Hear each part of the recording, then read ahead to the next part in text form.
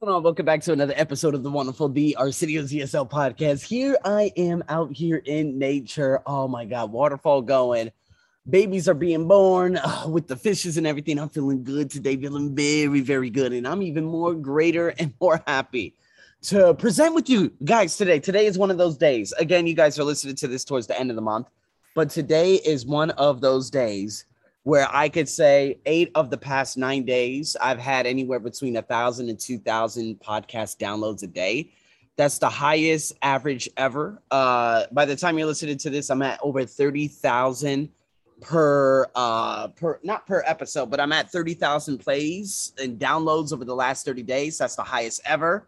Normally, I would float anywhere between 20 to 23,000. And, for a couple of years, I would float between around 12 to about 17,000. And so the explosion is now here.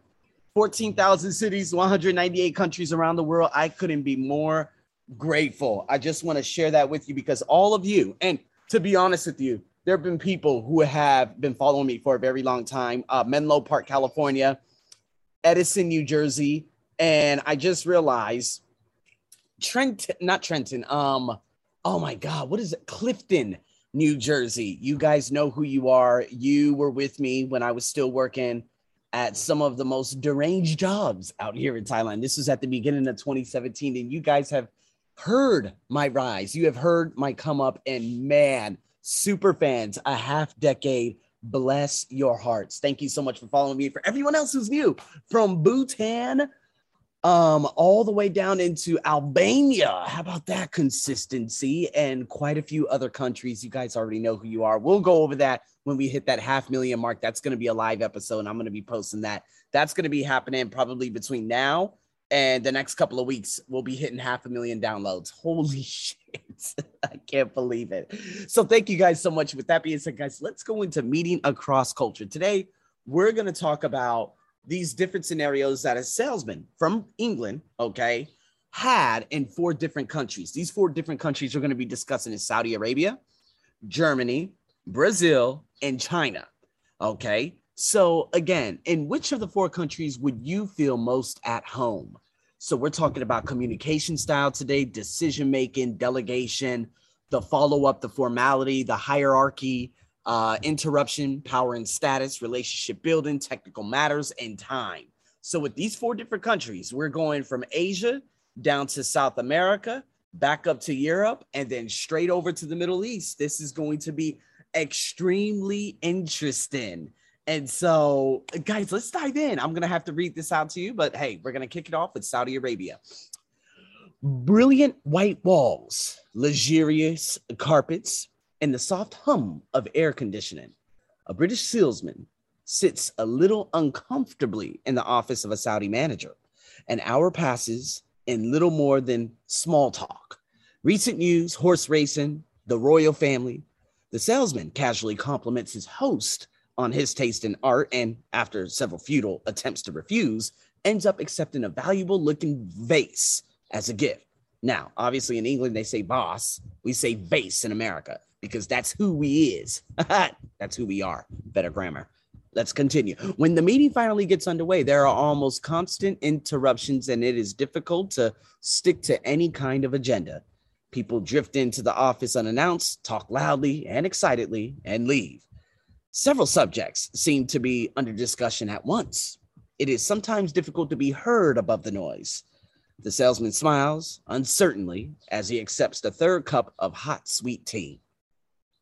5 days later, a second meeting is in progress. This time, the questions are more direct. A senior Arab manager is present on this occasion, but says very little. The arrival of yet another visitor holds up the conversation by another 40 minutes. The salesman tries very hard to hide his frustration. Meeting number 3. Terms are negotiated in a lively haggling session. Haggling meaning you're trying to get a discount. The salesman finds the Saudis more easily persuaded by rhetoric than hard facts. They clearly want to do business. The question is whether they want to do business with him.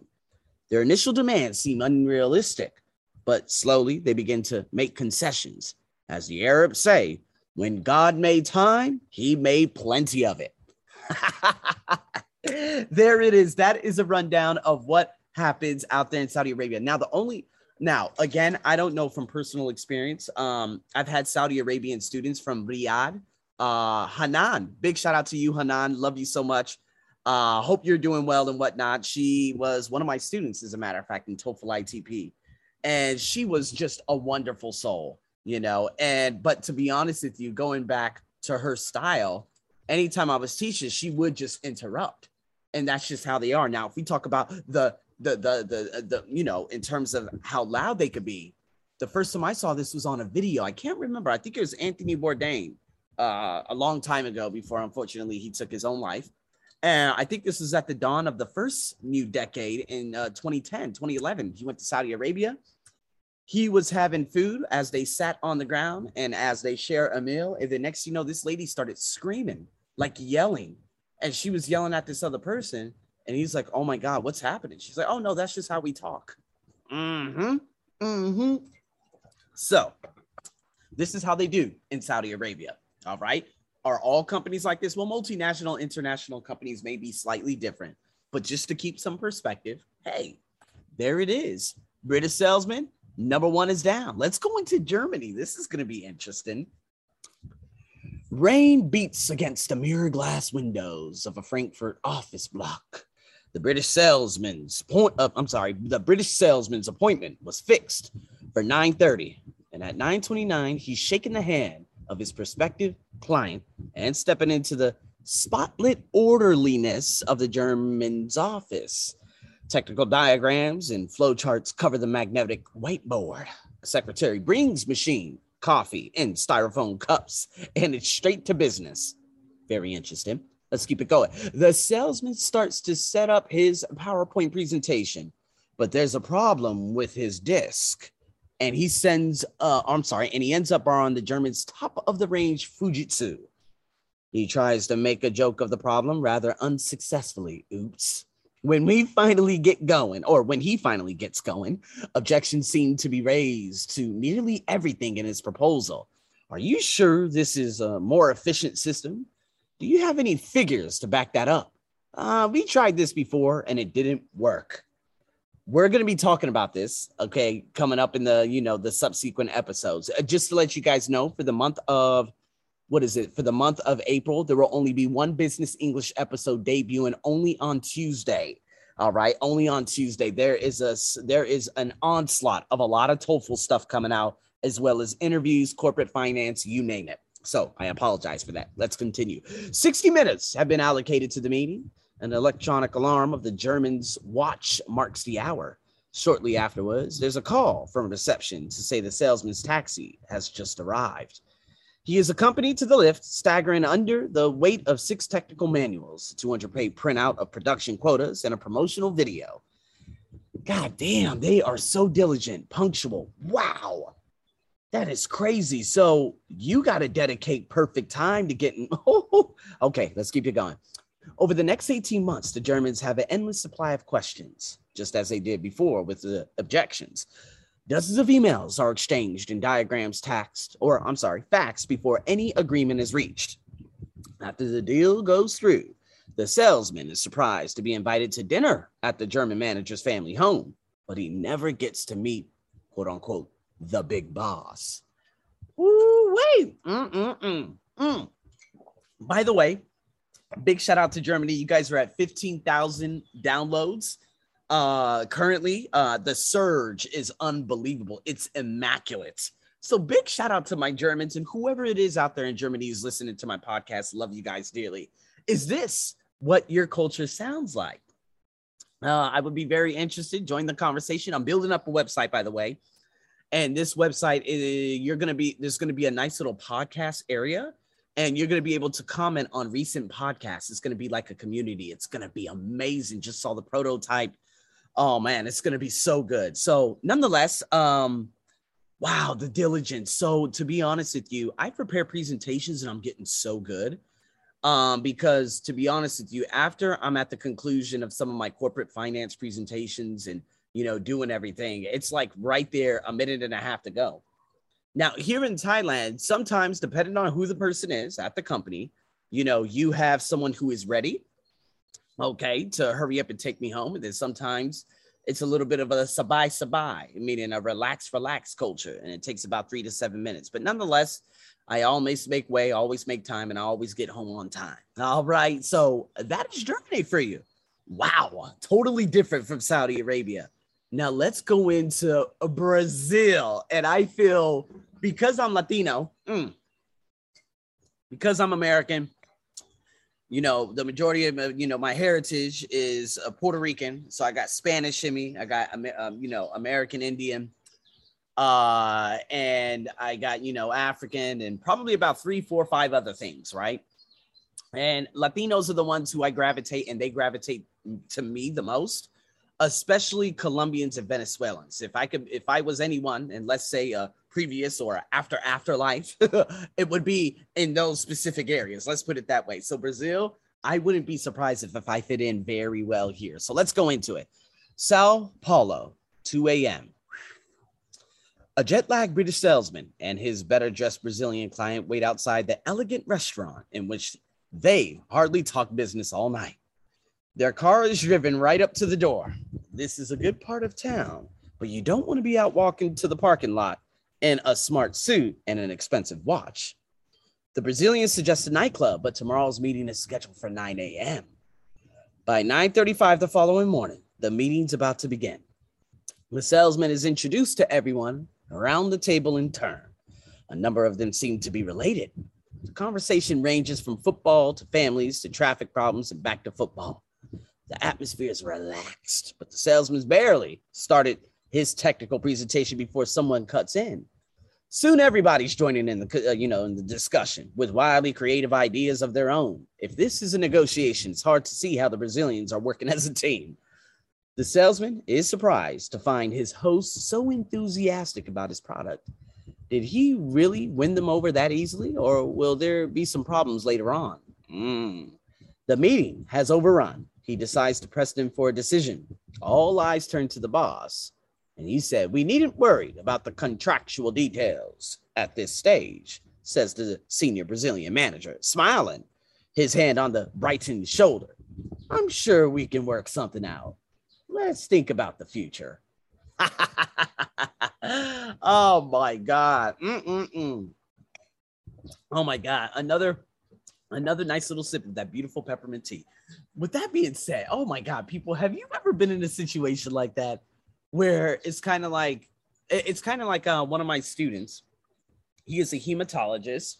His wife is a doctor. I don't know what specialty she is. And she keeps pressing the board at the University of California, Los Angeles, UCLA, to hurry up and get them to fax a document. And they're so funny. They are so American. You know what they say? They say, "Okay, it's in the process. The process does not have a timeline. You need to hurry up and make up your damn mind. What the hell's going on?" Okay. And so in saying that, it's really funny how these, how these things happen with people saying, "Hey, I think we'll be able to work together in the future." And next thing you know, you don't hear from them for a long time. It's kind of like the company that I used to train at up until April, when the Alpha, then the Delta variant had come out here to Thailand. And it's so funny. They're like, "Hey, Arsenio, okay, we're not gonna have anything because, the COVID situation is pretty serious."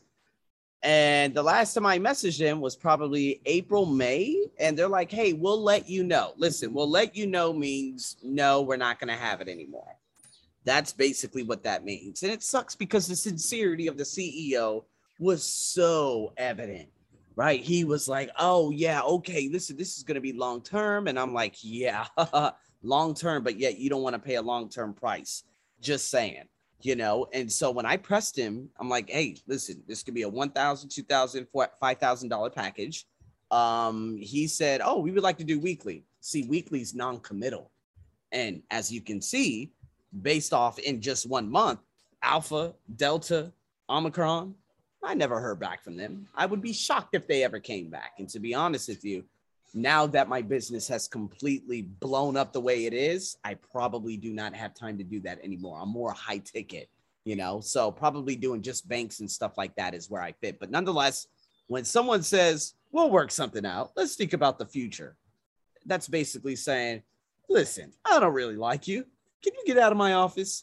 Bastards. Anyways, let's continue going China. Oh, this is going to be good. Let's do it. A formally laid out boardroom overlooking the Haihai River in downtown Tianjin. After months of preparation and endless requests from the Chinese for further background information about his company. Oh my God. Yeah, that's the thing, man. You gotta have that all lined up. Let's keep it going. A British salesman and his team have at least been granted a meeting with the potential client. For a meeting, the salesman is surprised to see such a large group of executives in attendance. Following protocol, the Chinese had entered the room in strict order of seniority. You know, that's how they do it. And not in China, in Asia, kind of. Remember, I told you guys before that I used to work at the bank teaching corporate finance to some of the audit and executives. And sometimes the Japanese, there would be like 20 people and the room would be dead silent. You could literally hear the air and they're just waiting, right? And they all enter the room in order too. So in saying that, let's continue. Led by an elderly gentleman, the salesman immediately identified as the boss, but he is mystified when when this gentleman takes almost no part in the meeting. After a few minutes of chit-chat and an official welcome speech, business begins. The meeting is highly structured. There's lots of nodding, but the salesman is not sure if this shows agreement, understanding, or simply a matter of courtesy. An interpreter provides an ongoing summary, which breaks the flow of conversation. And when one of the Brightons interrupts to clear up a misunderstanding, there seems to be a disapproval amongst the Chinese, but this is quickly covered up.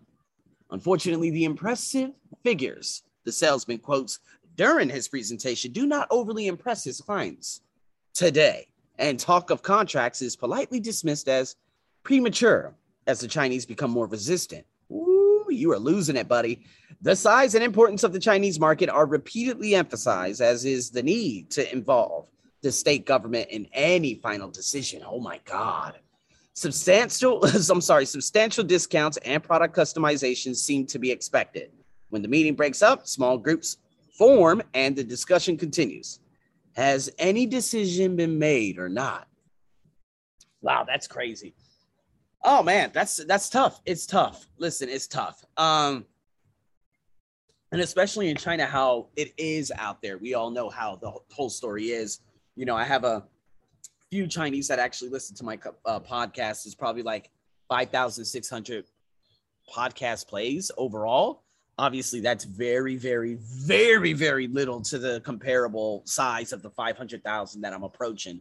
But it's like I said, what I read, it speaks for itself. Anytime you want to move a little bit more, and when they start pushing, and they don't like to be pushed, Asians in general, they're like, no, we would like to keep, and sometimes the asking questions to become so overbearing that you're like, this is totally time wasting. Guys, what are we going to do? Are we going to make a decision right now? Yes or no? And unfortunately, it's so hard, along with the French, they keep asking questions. I'm not the French, the Germans. They keep asking questions, keep asking questions, keep asking questions, keep asking questions. And then after a while, if it were me, I would be like, listen, that's it. We can't do any of this, and at the time of actually speaking about this, I just realized some other great things that I can actually put on my website in terms of, okay, so what are we going to follow in terms of the corporate finance? Because there are going to be high ticket people who are going to get in touch with me, and I'm going to have to need a high performance segment of my website too. So in saying that, people, so grateful. So grateful. Again, join the conversation. I will let you know when the debut of my beautiful website happens. It's going to be very easy to navigate blogs. The course setup is going to be unreal. And we just have so much more that we're going to be discussing. So with that being said, people, thank you so much for tuning in to another ESL podcast. I'm your crazy ass host as usual. Over and out.